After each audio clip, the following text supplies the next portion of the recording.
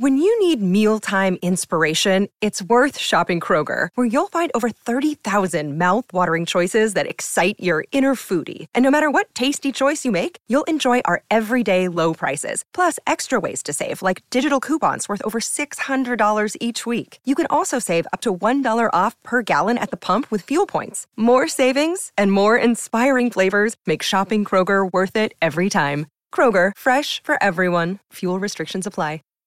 Save big on brunch for mom, all in the Kroger app. Get 16-ounce packs of flavorful Angus 90% lean ground sirloin for $4.99 each with a digital coupon. Then buy 2, get 2 free on 12 packs of delicious Coca-Cola, Pepsi, or 7-Up, all with your card. Shop these deals at your local Kroger today, or tap the screen now to download the Kroger app to save big today. Kroger, fresh for everyone. Prices and product availability subject to change. Restrictions apply. See site for details. Lux presents Hollywood.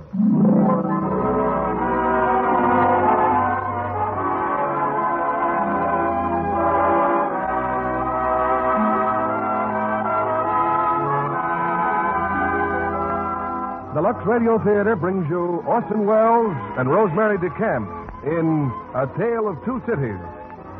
Ladies and gentlemen, your guest producer, Mr. Frank Craven.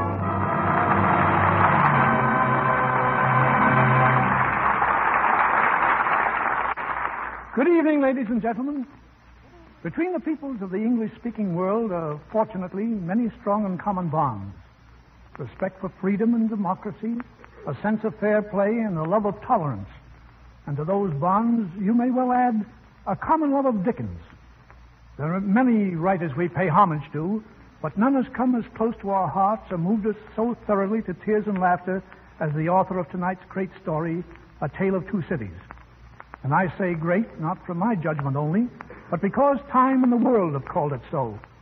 And Dickens himself expressed the humble hope that posterity would consider it the best thing that he had ever written. For to him, it was an attempt to explain in terms of one man's life and actions one of the most inexplicable and violent periods of human history, the French Reign of Terror, when 25 million people armed with torch and saber bathed Europe in the blood of vengeance. Here, indeed, is the material of drama, recorded by a vivid and imaginative writer and portrayed for us tonight by two stars worthy of this staunch assignment, Orson Welles and Rosemary DeCamp, both veterans of this stage and of the screen and theater. Originally, most of Charles Dickens' works were published in installments and came to America by sailing vessels. Records tell us of how crowds thronged the wharves of New York City to receive the latest news of their favorite heroine or hero. For already the names of Dickens' characters were household words, as much, I imagine, as Lux toilet soap is a household word throughout America today, and for very much the same reason, the ability to find approval among people of all kinds of ages and in every walk of life, not only among women who are anxious to preserve their loveliness, but with every member of the family, young and old. Lux toilet soap is quick to make friends and to keep them. And now our curtain rises on Europe 150 years ago as we bring you the first act of A Tale of Two Cities, starring Orson Welles as Sidney Carton and Rosemary DeCamp as Lucy Manette, with Dennis Green as Charles Darnay.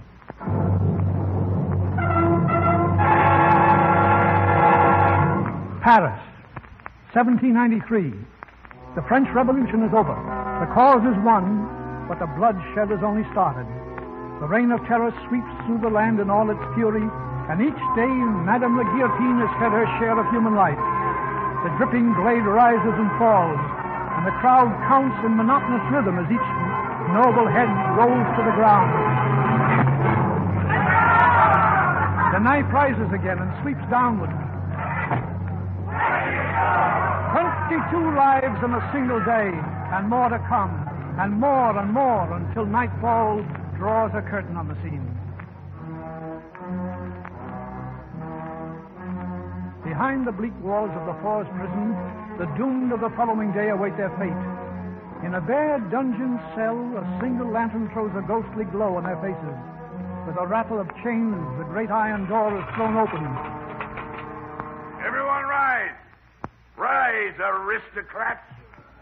In the name of the people of France, the tribunal hereby declares that you shall be put to death by the guillotine on the morning of February 2nd, 1793. Citizen jailer, which one of these is Charles Evremont? Evremont! Step forward. Evremont! Charles Evremont, called Charles Darnay. Which one of you is he? I am Evremont. Step forward. Charles Evremont, known as Charles Darnay. In view of the excitement occasioned by your trial, it was felt that some small favor would be in order. We have decided, therefore, that you shall live long enough to witness the execution of your friends here. 51 heads will fall tomorrow. Yours will be the 52nd. Citizen Evremont. Yes? I didn't know you were here with us. So dark. Oh, yes. What is it you want, please? Don't you know me? I'm Lisette, the seamstress. We were brought to La Force together. No, of course. I forget for the moment of what you were accused. They accused me of plotting. But I'm innocent. How could I plot against the Republic? I'm nothing. I'm no one. Don't cry, child. It's too late for tears. I try to be brave. Soon the morning will come. It's growing light even now. You have an hour yet. That's more. Ask God for courage. Look. Sun's rising. I'm afraid. Yet I'm glad. At least we can see again. What is it? You are not Evremont. You are not Charles Evremont. Quiet. I knew Charles Evremont. His eyes were blue and yours were brown. His hair was light and yours... Who are you? Like you, I'm nobody, nothing. You are going to die for him. Why, monsieur? I could never make you understand. But I could set you free. One word from me and... Can't do that. You must not, please. Tell me about yourself. How can I? It would help so if you'd talk to me. Perhaps it would help you too, monsieur. There's so much to tell. It all began so long ago. When? 25 years ago. 1768. Have you ever been in England? No, never. There's a long hill on the Dover Road that sweeps down to the sea. It's a pleasant road on a summer day with the sun shining. A devil's own highway at night in the winter rain. On just that sort of night in 1768, a coach topped the rise of the hill. The mail bound east for Dover. Go on, get up there. Get up, get up! Top of the hill, Tom. Better rest them for a moment. Oh. We'll be lucky if we make the boat for Calais. Listen. Hear that? What do you say? I say a horse at the canter coming up the hill after. I say a horse at a gallop. Oh, there. Stand or I'll fire. Who are you? What do you want? Is that the Dover mail? I want a passenger. What passenger? Mr. Jarvis Lorry. Keep where you are. Is there a gentleman named Jarvis Lorry in the coach? I'm Lorry. Who wants me? It's me, Mr. Lorry. Jerry. I know this messenger guard. There's nothing wrong. I hope so ain't. Hello, you. Come on at a foot pace. Well, Jerry, what is it? A dispatch, sir. Sent after you from London. Be quick about reading it, sir. I don't like this. It's not very long, you see. Wait at Dover for Mademoiselle. Very good. Jerry. Yes, Mr. Lorry? Ride back to London as fast as you can. Tell them my answer was recalled to life.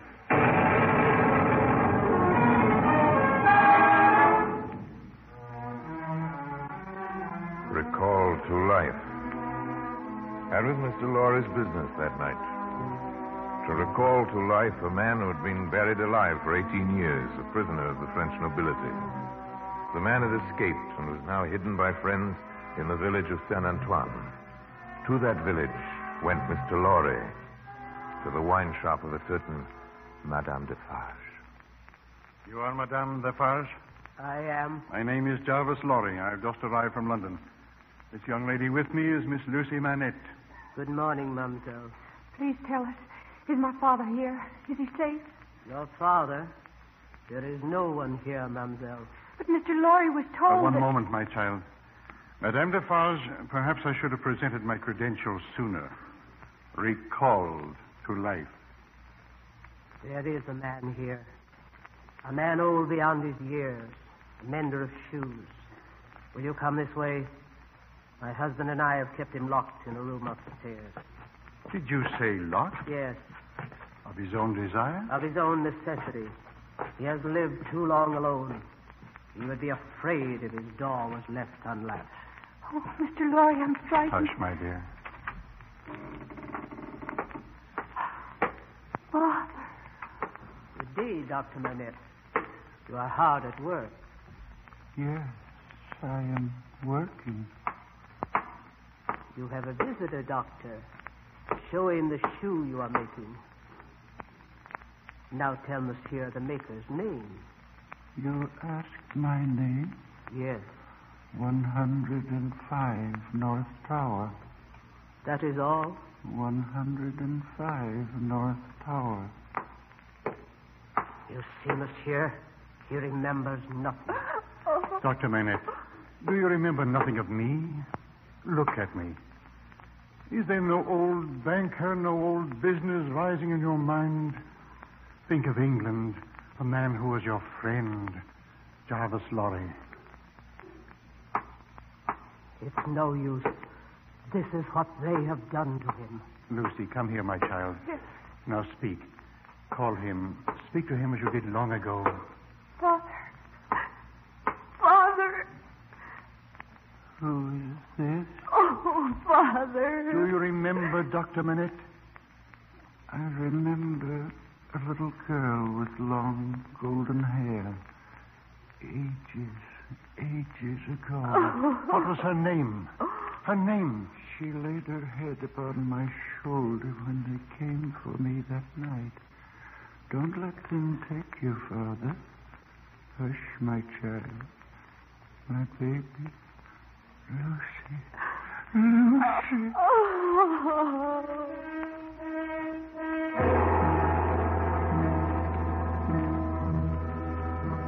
They crossed the Channel that night to a safe refuge in England.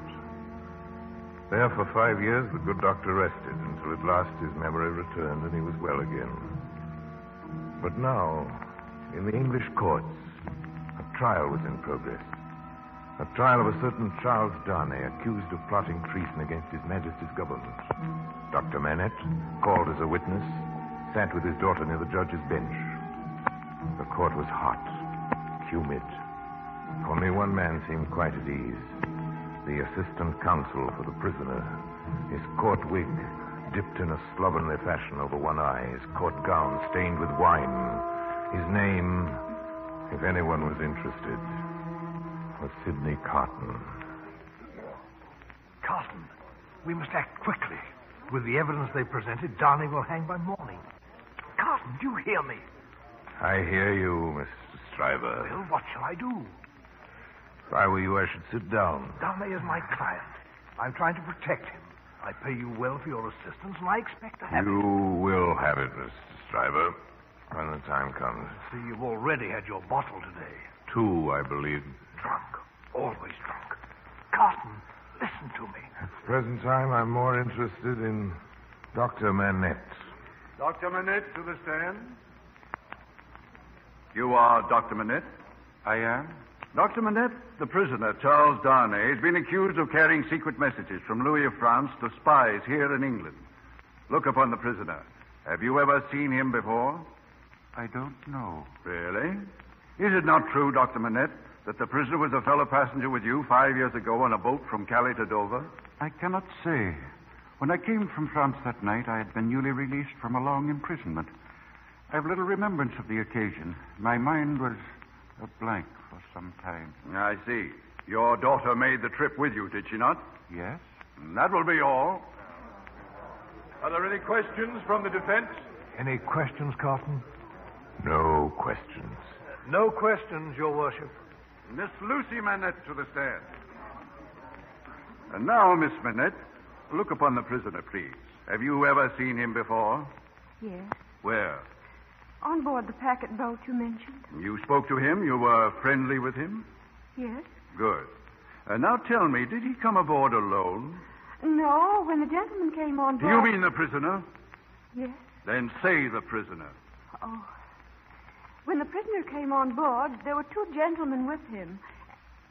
But these two did not make the crossing. No? Now tell me, did you see them give certain papers to the prisoner that night? No. You're sure of that? I don't know. It was dark. Then they might have given him certain papers, is that right? Yes, but I... And that will be all, Miss Minette. Please, I know he isn't guilty. That will be all, please. Are there any questions from the defense? Will Carton? No. Carton, you're mad. No questions. No questions, Your Worship. Your Worship, the prosecution would like to recall its chief witness, the prisoner's accuser, Mr. John Barsad. Now, Stryver, we might have some questions. Mr. John Barsad? Right here, sir. Mr. Barsad, look upon the prisoner. Do you recognize him? I do, sir. He's a spy against His Majesty's government. That's what he is.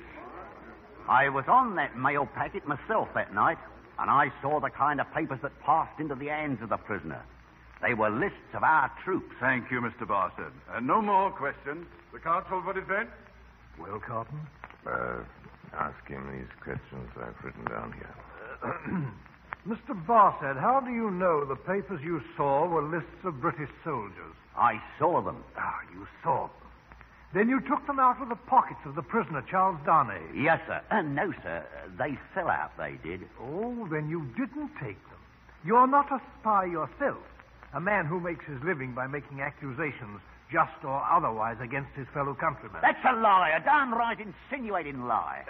One moment. Will Carton? Mr. Stryver, you've no imagination. Mr. Barsad, where did you get money to live on? My property. Your property? Where is it? I don't exactly remember. Then perhaps you can remember how you got that property. I inherited it. From whom? From relatives. Distant relatives. How many times have you been in prison? 6 times, isn't it? What's that got to do with it? Ever been kicked for cheating dice? Well, now, Mr. Barsad, you were positive it was the prisoner you saw that night with those lists. I am? It couldn't possibly have been someone else. No, it couldn't. Mr. Darnay, you will please face this witness. Now, Mr. Barsad, look at Mr. Darnay. Look at him carefully. Well? Now, Mr. Barsad, look at me. At me, the assistant counsel for the defense. You notice a resemblance between us. We are very much alike, are we not? Well, now that you mention it, you are. As a matter of fact, it could have been me you saw with those supposed lists that night, could it not? Well, now, could it not, Mr. Barsad? All right. Yes. That's all. Thank you. Order! Are there any more questions? The jury will retire to consider its verdict. Has the jury agreed? We have, Your Worship. And how do you find the prisoner, Charles Darnay? We find the prisoner not guilty.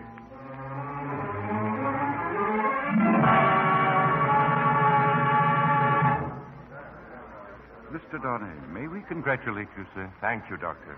I'm happy our testimony did you no harm. Thank you, Miss Lucy. I'm sure it did nothing but good. It was Mr. Carton who really won your case. Mr. Carton? Mr. Carton, sir? Someone call me. May I thank you, sir, for saving my life? Yes, only a part of my business. Mr. Carton, this is Dr. Manette and Miss Lucy Manette. Mr. Carton. How do you do? Oh, we thought you were splendid, Mr. Carton. Mere professional claptrap.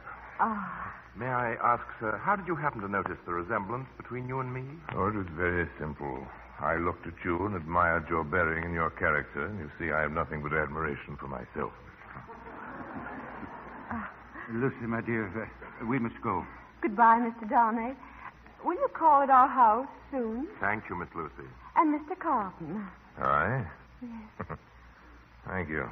Good day, then. Good day, gentlemen. Good day, Doctor. Mr. Carton, would you care to dine with me? Oh, you feel you must repay me. I could never repay you for my life, sir. Oh, don't be too certain. Bottle of wine or two? My fees are very low.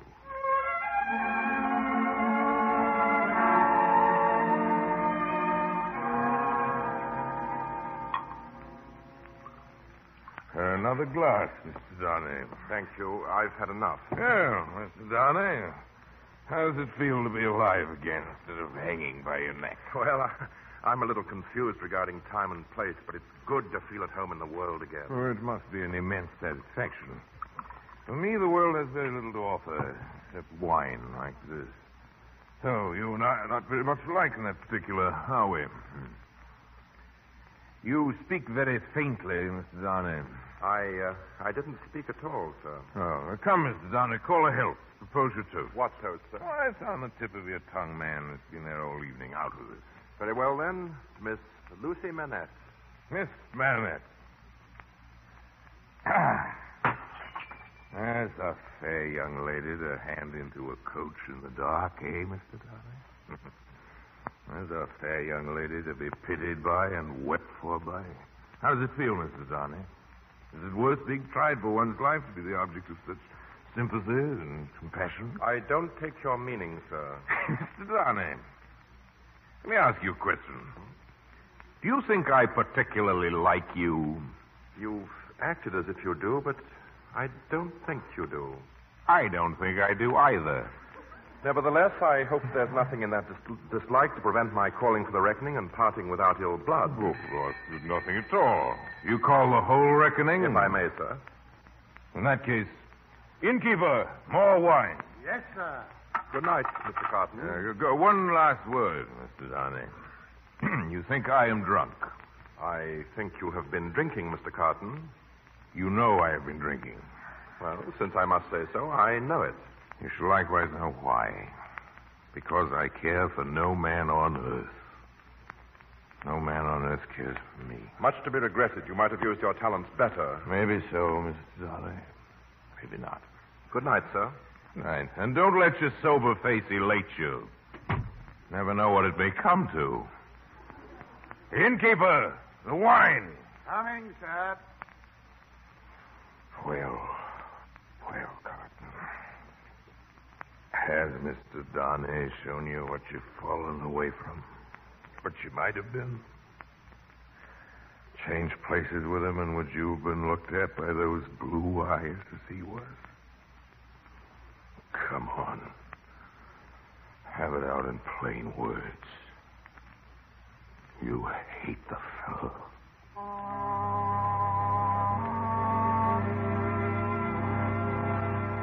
Sidney Carton knew it was too late to change his way of life. But he took to brushing his shabby coat and combing his untidy hair. And there were times even when he remembered that a gentleman does not drink himself nightly into a stupor. On Sunday afternoons, he would appear in Miss Manette's garden, sitting quietly, speaking but seldom, for Charles Darnay was there too. One evening, just at dusk, an approaching storm sent them indoors. Listen, it's coming soon, Mr. Darnay. It comes slowly but surely. Isn't it impressive? Sometimes when I've sat here of an evening like this, listening to the thunder in the distance, I've had such a strange fancy. I've imagined that the thunderclaps were echoes. The echoes of footsteps that will one day enter our lives. Well, if that is so, there is a great crowd coming into our lives. I take them into mine gladly. It was my foolish fancy, Mr. Carton. Well, there is a great crowd bearing down upon us now. Thousands upon thousands. Here they come. Fast, fierce, furious. Oh, you make my fancy seem too real, Mr. Carton.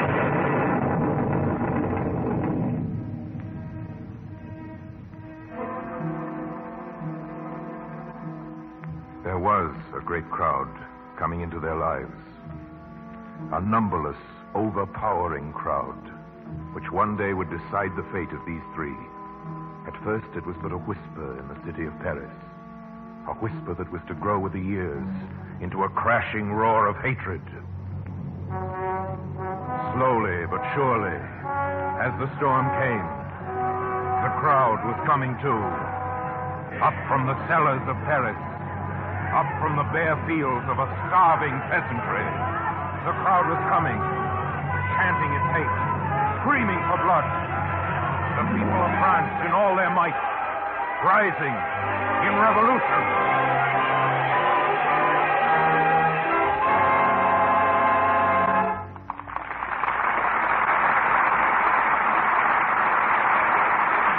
In just a moment, Frank Craven and our stars Orson Welles and Rosemary DeCamp will return in Act Two of A Tale of Two Cities. And now, here's a dance floor. Music. A soldier and his girl. Did I ever dream this afternoon I'd be dancing with you tonight, Bill? I just couldn't believe it when you phoned me from the station. Gosh, what a thrill seeing you. You're prettier than ever, Mary. You're sweet to say that, Bill. And me wearing my old rainy day dress. I'd planned to wear a real glamour gown for our first date. Well, you look like a glamour girl to me, Mary. With those eyes and that peaches and cream skin. Say, I wouldn't care if you were wearing blue jeans, darling.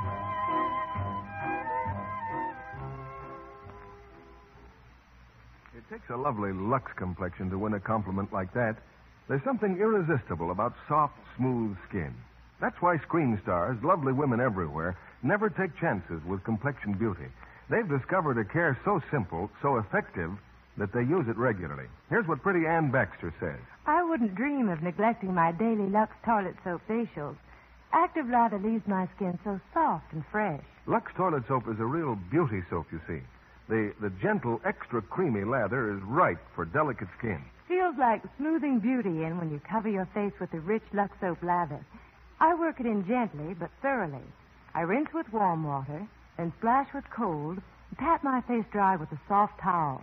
That's my beauty facial. It really does things for my skin. Why not try these Hollywood beauty facials famous screen stars use? They really make skin lovelier. Recent tests showed actually 3 out of 4 complexions improved in a short time with this daily Lux soap care. Remember, gentle Lux toilet soap is Hollywood's own complexion soap. We pause now for station identification. This is CBS, the Columbia Broadcasting System.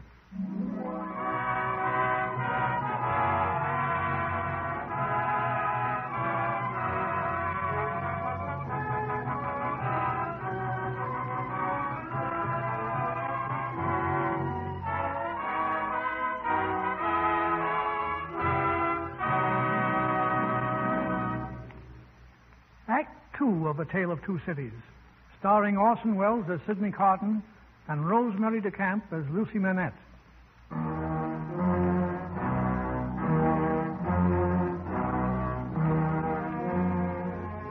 In La Force prison, awaiting death by the guillotine, the man called Darnay continues his story.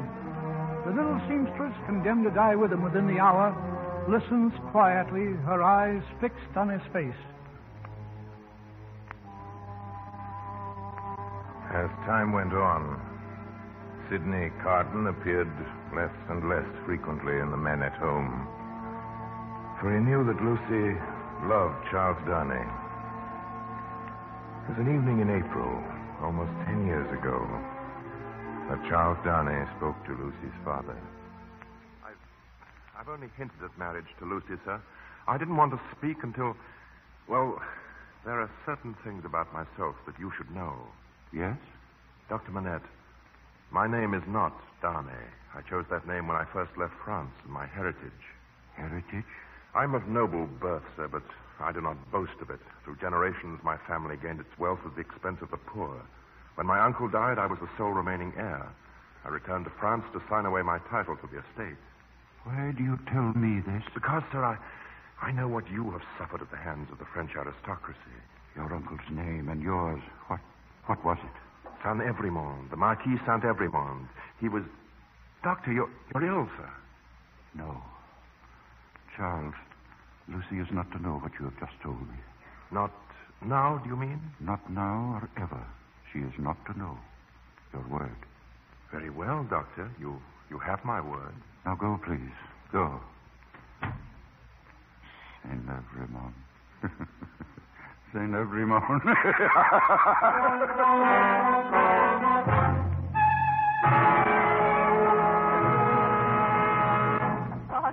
Father, let me in. Father, it's Lucy. Let me in. Oh, please. Lucy, what is it? Oh, What's the trouble? Sidney. I got your message. Is anything wrong? It's Father. He's been locked in his room all day. I'm so afraid. Dr. Manette, open the door. Dr. Manette. Miss Lucy, I found the key in the storeroom. Well, give it to me and take Miss Lucy downstairs. Yes, will you, sir. please? Come, my dear. Come, my lady. Dr. Manette. Dr. Manette, what are you doing? Do you hear me? Doctor, what work is this you're doing?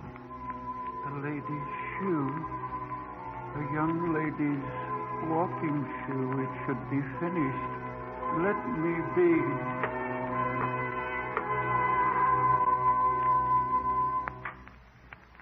Sidney, is he all right? He's all right. Dr. Jimson is with him. Oh, you've been very kind to stay so long. I tried to reach Charles, but he wasn't at home. So worried. There's nothing to worry about now. A few days and he'll be well again. But what could have caused it? After all these years to go back to that. What happened to him? How can we know? A shock, perhaps some sudden jolt of memory. Man's mind can play queer tricks, you know. Lucy, I brought you a cup of chocolate. Oh, thank you, Miss Frost. And the doctor says everything will be all right. You're not to worry. Oh, thank you. Well, Oh, Sidney, you're not leaving. it's growing late. Not for me, of course, but I doubt if you see the dawn very often. No, I don't. But I can welcome it today. A few hours ago, everything was so black and fearsome, and now all my troubles are past. All my hopes reborn. It's always that way, isn't it? There are some hopes a man may have which remain in the shadows forever. Oh, do you have such hopes, Sidney? No more. I'm like one who died young. Sidney, you've come often to the house in the past few months, and yet we know very little about you, except that you're our friend. Is there nothing I can do to help you, Sidney? I could never hope to repay what you've already done. May I tell you something? Mm-hmm. Will you hear me without shrinking from me? What is it? You've been the last dream of my soul. Seeing you here in your home has stirred old shadows that I thought had died out of me. I've heard whispers from old voices impelling me upward that I thought was silent forever. I've had unformed ideas of striving afresh, fighting out the abandoned fight. A dream. All a dream, but I wish you to know that you inspired it. Oh, Sidney. Will nothing of it remain? Perhaps as a dream might linger on after the dreamer awakes. But try to hold me in your mind as sincere in this one thing.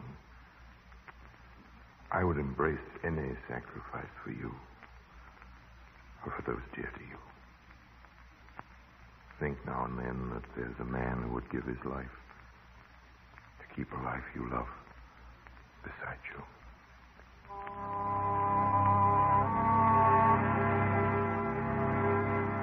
The poor fool, Carton. Drunk. Drunk this time with self-pity. And from that day on, he was seen rarely in the Manette home. He was there when Lucy and Darnay were married. And again, some years later, when their child was born. A girl. But his visits were short, and he'd slip away at the first opportunity. In France, during these years, the echoing footsteps of the crowd had been growing louder. Grim patriots who were to bathe the soil of France in the blood of the hated nobility. And then the storm broke in all its fury.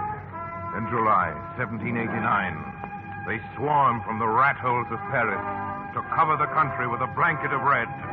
An army of vengeance bent upon destruction and death. The Bastille is fallen! The Bastille is ours! On, citizens! On! The Bastille is fallen! Madame Defarge, how can you sit and knit so calmly on this day? Our victory will come only when every noble head has rolled from every noble shoulder. And in this knitting I have inscribed their names. The names of those who have starved us, killed us. And for every stitch another head shall roll. For every stitch, we shall be avenged.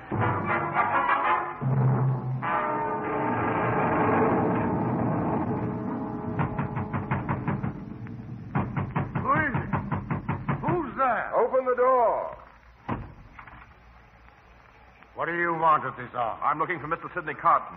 The inn is not open. There's no inn in London open at this time of night. I want to see Mr. Sidney Carton. Let me in. Now, where is he? He's in there. Carton. Carton. Wake up. Wake up. Oh, who is it? Oh. Darnay. Oh, Mr. Darnay. Welcome, Mr. Darnay. You have some wine? I've no time for that. Listen to me. I'm leaving for Paris within the hour. Paris? There's some business there that I must attend to at once. Paris. Very warm this time of the year. If I were your lawyer, I should advise against the journey. How much do you know of me? This is an excellent wine, Mr. Darnay. French wine from the cellars of the aristocrats who fled the country. There will be few of these bottles left now. It's being poured into the streets, along with the blood of the nobles who once drank it. Must you go to Paris, Mr. Darnay? I see there's little I have to explain to you, but I received a letter this morning from a man who was once my servant. They threatened to send him to the guillotine unless he can explain why he's in possession of certain property.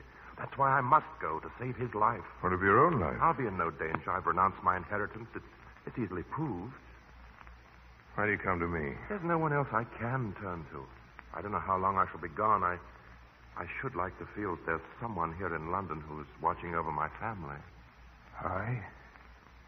You trust me to watch over your child? Your wife? Yes. I know that you love her. When did you say you must leave? Tonight, now. Have no fear about your family. They'll be safe. Thank you, Carton. Good night. Good night, Godspeed. Carton, more wine, sir? No. No, take it away.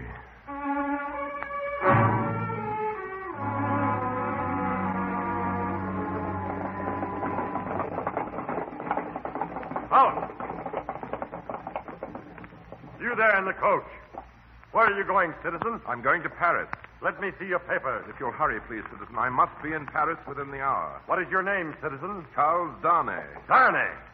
Also known as Evremont. Why, yes, but I... You are consigned, Evremont, to the prison of La Force.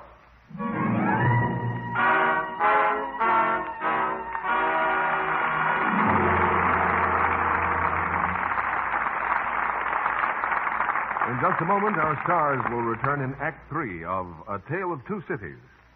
And now, here comes our young friend, Sally. My, Sally, that's a pretty corsage you're wearing. I got it at the flower show this afternoon, Mr. Kennedy. What a lovely show it was, too. A regular preview of a spring garden.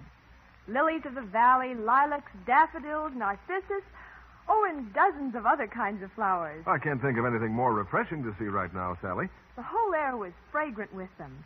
A fresh, delicate perfume you never tire of. A fresh, delicate perfume you never tire of. Now, when you say that, Sally, you make me think of something. Why, of course, Mr. Kennedy. The perfume of Lux toilet soap. Sure thing, because that's just what the makers of Lux soap had in mind when they created its perfume. They knew women would enjoy delicate, subtle fragrance like the combined scent of many spring flowers. Yes, and they do enjoy it, Mr. Kennedy. Screen stars say that's why Lux soap makes a wonderful bath soap. It leaves such a lovely, clinging fragrance on the skin. Well, it took a lot of experimenting to make that Lux soap perfume. To be statistical, Sally, it took a blend of 34 different ingredients. It's a fragrance that's distinctive and different.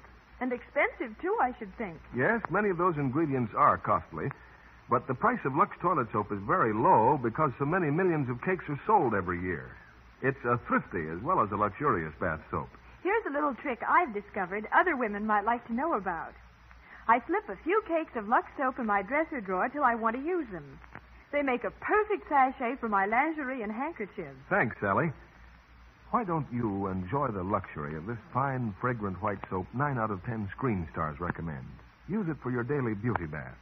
Lux soap is hard milled to satin smoothness. It's economical.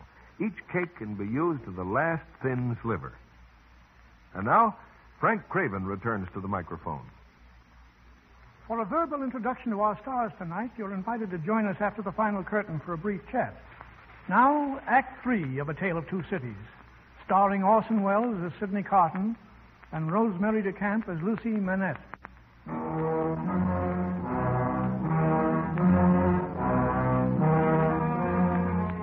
The sun rises slowly over the roofs of Paris, and the long shadow of the guillotine falls against the walls of the forced prison.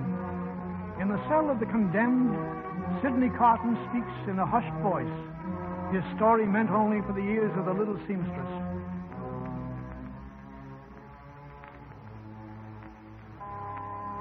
They brought Charles Darnay here to La Force prison to be held in secret. Somehow the news filtered back to England. Soon his wife and child were in Paris with Dr. Manette and Mr. Lorry. Mr. Lorry? Their old friend. For months they waited for some word from Darnay in his cell, but no word came.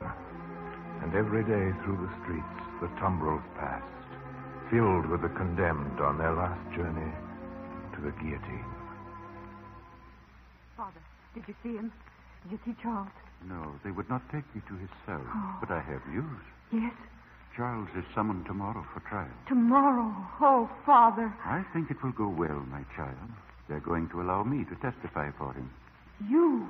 Why, they'll brand you a traitor. They'll kill you, Father. No, my child. I bear a charmed life in this city. I have been a prisoner in the Bastille.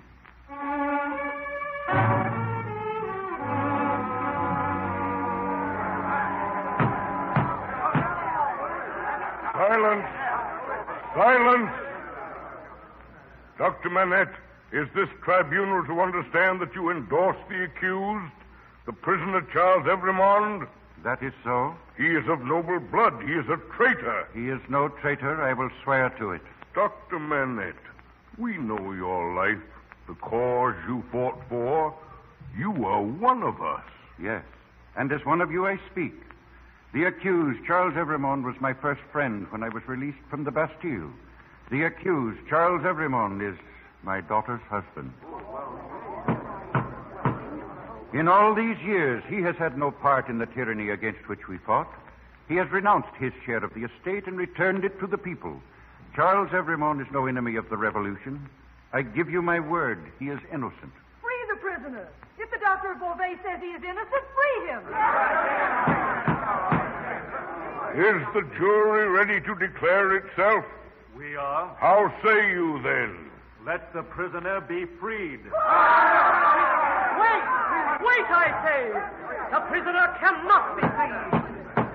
Citizeness Defarge? I say the prisoner still stands accused. By whom, Citizeness? By three voices. By my husband, Ernest Defarge. By myself. And the third? By the Doctor of Beauvais. Dr. Alexander Manette. I protest against it. Continue, Citizeness. Hear me, all of you.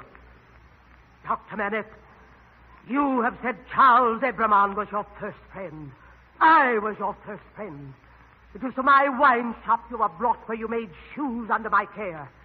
You knew yourself then only as a number. 105 North Tower, the cell in which you had been confined. Is that not true? If you say it is, I must believe it. I can't remember. But I remembered. And I resolved one day to examine that cell. And on the day the Bastille fell, I went to 105 North Tower. Hear me, citizens. In that cell, hidden in the stonework of the wall, I found a paper.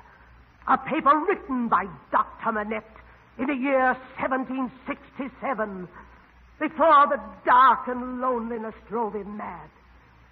It is that paper I hold in my hand now. It describes in the doctor's words how he was called one night to attend a peasant girl dying in a miserable bed of rags. A girl and her unborn child.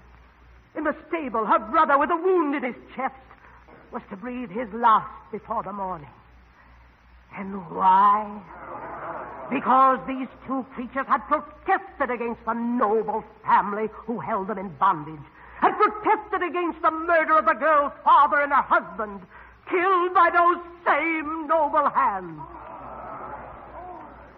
The doctor buried the girl and her brother the following morning, but he had seen too much and heard too much from the lips of that dying girl.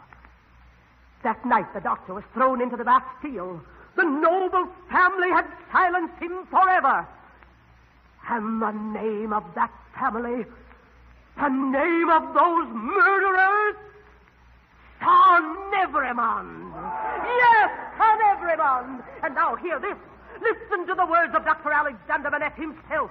The words he wrote. I, Alexander Manette, prisoner of the Bastille, having thus set forth the causes for my imprisonment, do denounce the Marquis Saint-Evremond and his descendants against the time when these crimes shall be answered for. I denounce them to heaven and earth. No, stop. You asked me to stop. Listen to me. I have long had the crimes of the Evremond family knitted in my register.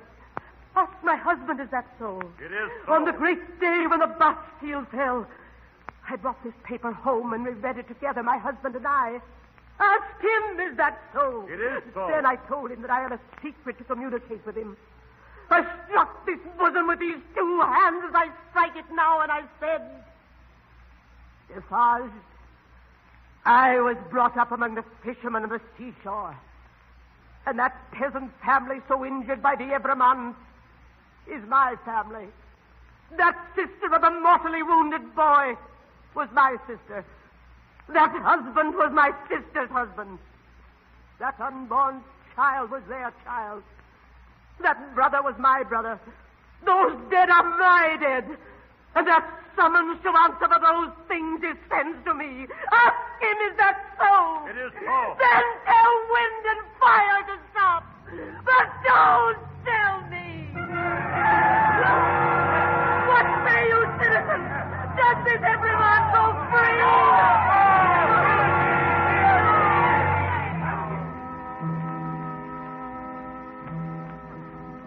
Back to the prison of La Force, to await death by the guillotine. That was the sentence passed by the tribunal.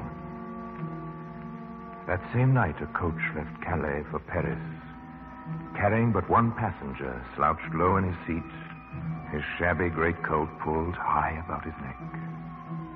Reaching Paris, he haunted the inns and taverns, wandered like a lonely ghost through the city, and at last made his way to the lodging house where Lucy waited news from the fort. Sidney Carton. You must forgive my coming at this hour. I didn't wish to be seen. I knew you'd come. I've been waiting. Sidney, they're going to take Charles. They're going to kill him. How long has he? Until the morning. And they won't let me see him. I can't be near him in these last hours. Lucy, remember what you said. Long ago, the dark hours before the dawn. There'll be no dawn tomorrow. It'll be dark now, always. Lucy, if there was some way I could comfort you. You must hope. What hope is there? What comfort? My husband is going to die. Lucy. Oh, Sidney.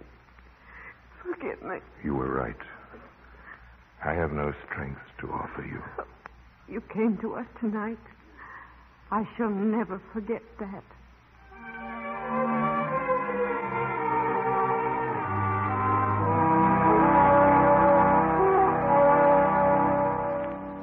It is useless to speak to Dr. Manette. He's in no condition to see you now. Mr. Lorry, if you will forgive me... There is nothing you can do here, Mr. Carton, nothing. Mr. Lorry, you are a man of business, are you not? I am? Well, I am here on business. Really, I know sir? your opinion of me, Mr. Lorry. But a drinking fellow may learn things around the town if he can listen at the same time. I've learned that Dr. Manette is in great danger. He and Lucy must leave Paris tonight. Leave Paris? And they must take the child with them. But why? The revenge of Madame Defarge does not stop with Charles. The accusation is against the Marquis of Saint-Evremond and all his race. Lucy, her child. Now may I see Dr. Manette? It would do no good, sir. He's gone back to his work.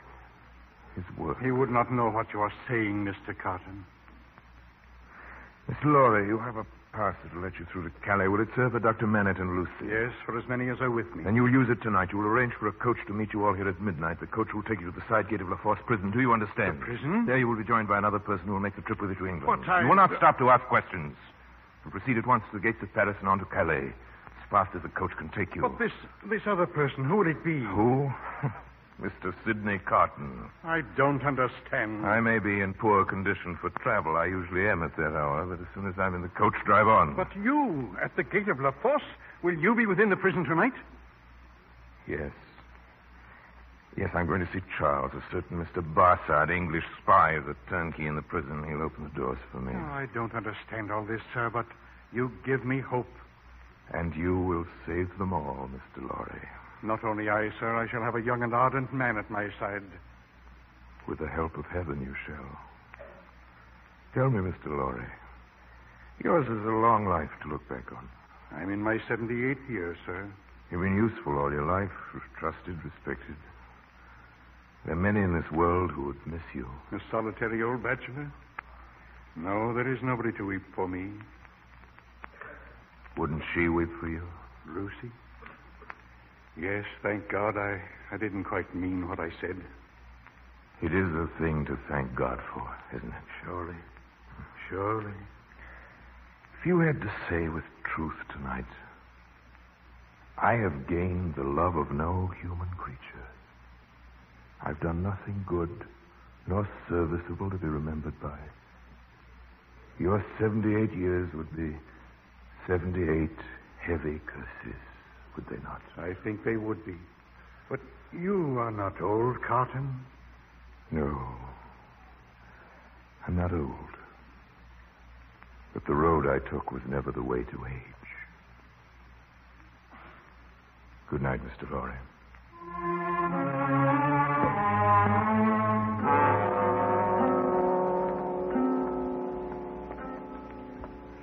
How long before Darnay is taken from his cell, put with the others? I can't tell that. Perhaps only an hour now. Leave us alone. Stay within call. Did you keep your promise? I told you that I could get you in and out again. But for you both to try to leave. I know. Open the door. Who's there? Have you come for... Carton, you. Of all the people on Earth, I'm the least expected. Is that it? Why are you here? You shouldn't have taken the risk. It can serve no purpose. It can serve one. I bring you a message from Lucy, a request, rather, that you do exactly as I say and ask no questions. Take off your coat. Take off my... Take it off and change it for mine. Quickly now, man. Are you mad? Do as I say. It's her wish. Put on my coat. Your hair. Rumple it so, as mine is. Carton, there's no escaping from this place. You'll only die with me. Have I mentioned escape? Do as I say. Now take my cravat. Here, give me yours. Carton, I warn you, it's... Be quiet. Look, there's pen and ink on the table. Is your hand steady enough to write? It was when you came in. Well, steady it then. And write what I dictate. Quickly now. To whom do I address it? To no one. Write, if you remember the words that passed between us long ago, you will understand when you see this. Have you written that? I don't... What vapor is that? Vapor? Yes, there's a strange vapor, something that crossed me. I am not conscious of it. Take up the pen and finish. I told you once that there was nothing that I would not do. Nothing that I would not...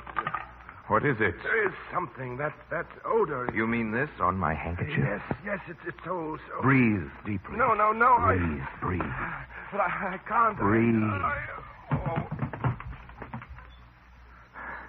You down there, Barsad. Are you finished? Are you ready to... Oh, what's this? What's the matter with him? Nothing. He's unconscious. Carry him out of the gate. But you changed clothes. Listen to me. Sidney Carton fainted from the shock of parting with an old friend. You'll find a coach at the side gate. Put him into it. Tell him to drive as fast as they can to Calais.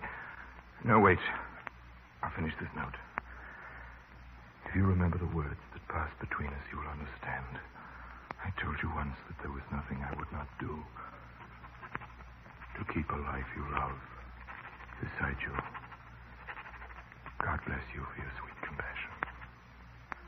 Here, take this note, and hurry.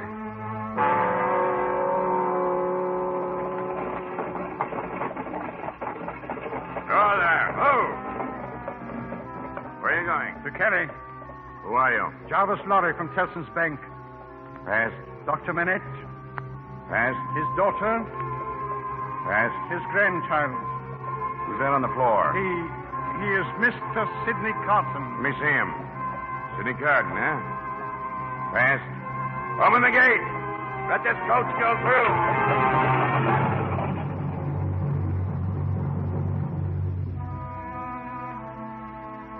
They're on their way now.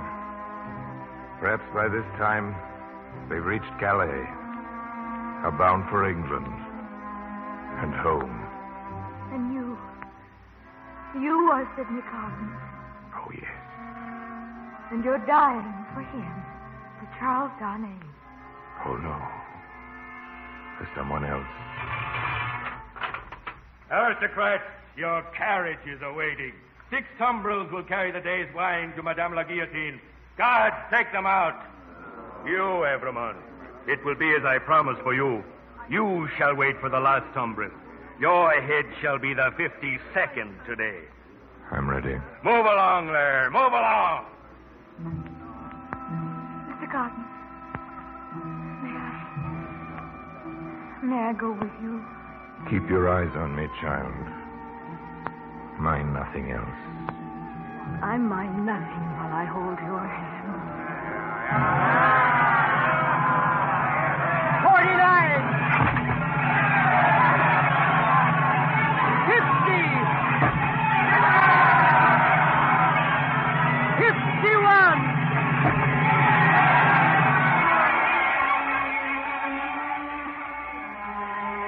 It is a far, far better thing that I do than I've ever done. It is a far, far better rest that I go to than I've ever known. 52.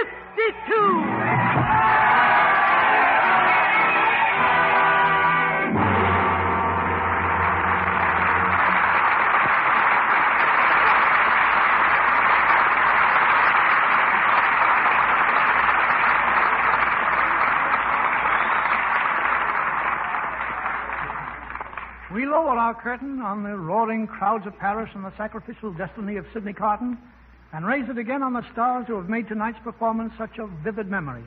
Orson Welles and Rosemary DeCamp. Well, Frank, it was a real privilege to be cast as Sidney Carton and to play opposite Rosemary. Thank you, Orson. Orson, I understand that to your many attributes of writer, actor, producer, and magician, you've added a new one, journalism. That's right, Frank. I've got a newspaper column running now called Orson Welles' Almanac. Yeah, I know. I have a copy here. Full of biting witticisms, I imagine, Frank. Well, it depends upon what you call biting witticisms. It starts with the following items. Never salt turnips while cooking. Always wash spinach with warm water. Orson, aren't you afraid you'll start a social revolution with those radical ideas? And the final item in the column is as follows. Always use Lux toilet soap for the complexion. Now, wait a minute. I've been sabotaged. Oh, no, you haven't, Orson. That's the best advice that you could give to any girl who wants to look her best. And I can see it's the advice you follow, Rosemary. Tell us, what was your first bit of acting in the theater? The very first? I was a bunny in an Easter pageant. The original female Harvey, Were you ever a rabbit, Orson? Well, if he hasn't been, just give him time. He'll get around to it. Well, as a matter of fact, when I was 5, I impersonated Peter Rabbit in Marshall Field's department store. Yes, I did. Well, any time you two want to be rabbits here in Lux, we'll lay in a supply of carrots. Thanks. What do you have for Lux next Monday night, Frank? For next Monday night, we have a deeply moving play that brings us some of America's best-loved music. It's the 20th Century Fox hit, Swanee River, and the story of that brilliant, colorful composer, Stephen Foster, whose life of romance brought us such immortal songs as Old Kentucky Home, Susanna, Jeannie with the light brown hair, Old Folks at Home, and many others. Whom do you have in the cast, Frank? Well, for this special occasion, we have a gentleman whose billing always read, the world's greatest entertainer, Al Jolson, co-starred with the ever-popular Dennis Morgan and the lovely Frances Gifford. Well, that sounds like a great combination, Frank. Good night. Good night. Good night, and happy Easter to you.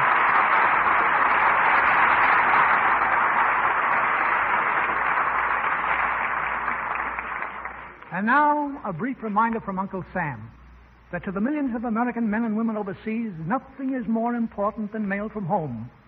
Write often. Make your letters cheerful. And be sure to use V-mail. V-mail is private, speedy, safer, and it helps to lighten the burden of delivery.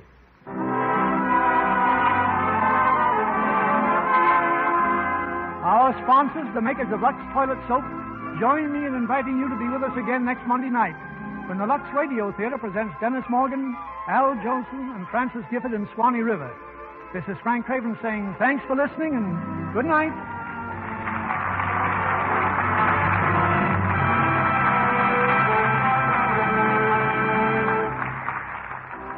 Frank Craven will soon appear in the 20th Century Fox 30th anniversary production, Colonel Effingham's Raid. Orson Welles, currently working in the international picture Tomorrow is Forever, can be heard on This Is My Best every Tuesday over this network. Rosemary DeCamp will soon be seen in the Warner Brothers picture, Pride of the Marines.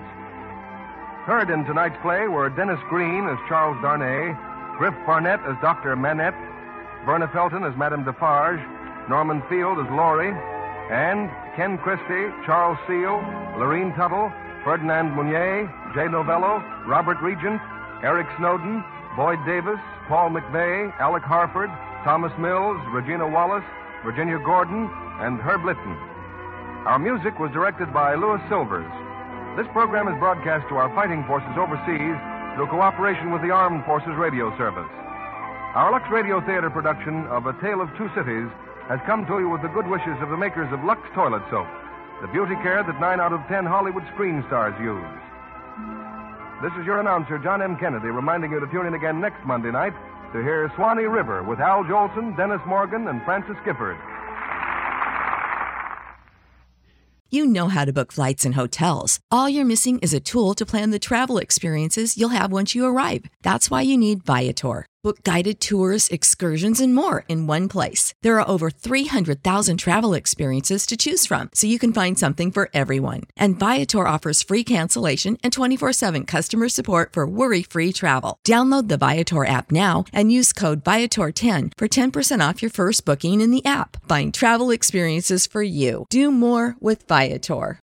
When you need mealtime inspiration, it's worth shopping Kroger, where you'll find over 30,000 mouth-watering choices that excite your inner foodie. And no matter what tasty choice you make, you'll enjoy our everyday low prices, plus extra ways to save, like digital coupons worth over $600 each week. You can also save up to $1 off per gallon at the pump with fuel points. More savings and more inspiring flavors make shopping Kroger worth it every time. Kroger, fresh for everyone. Fuel restrictions apply.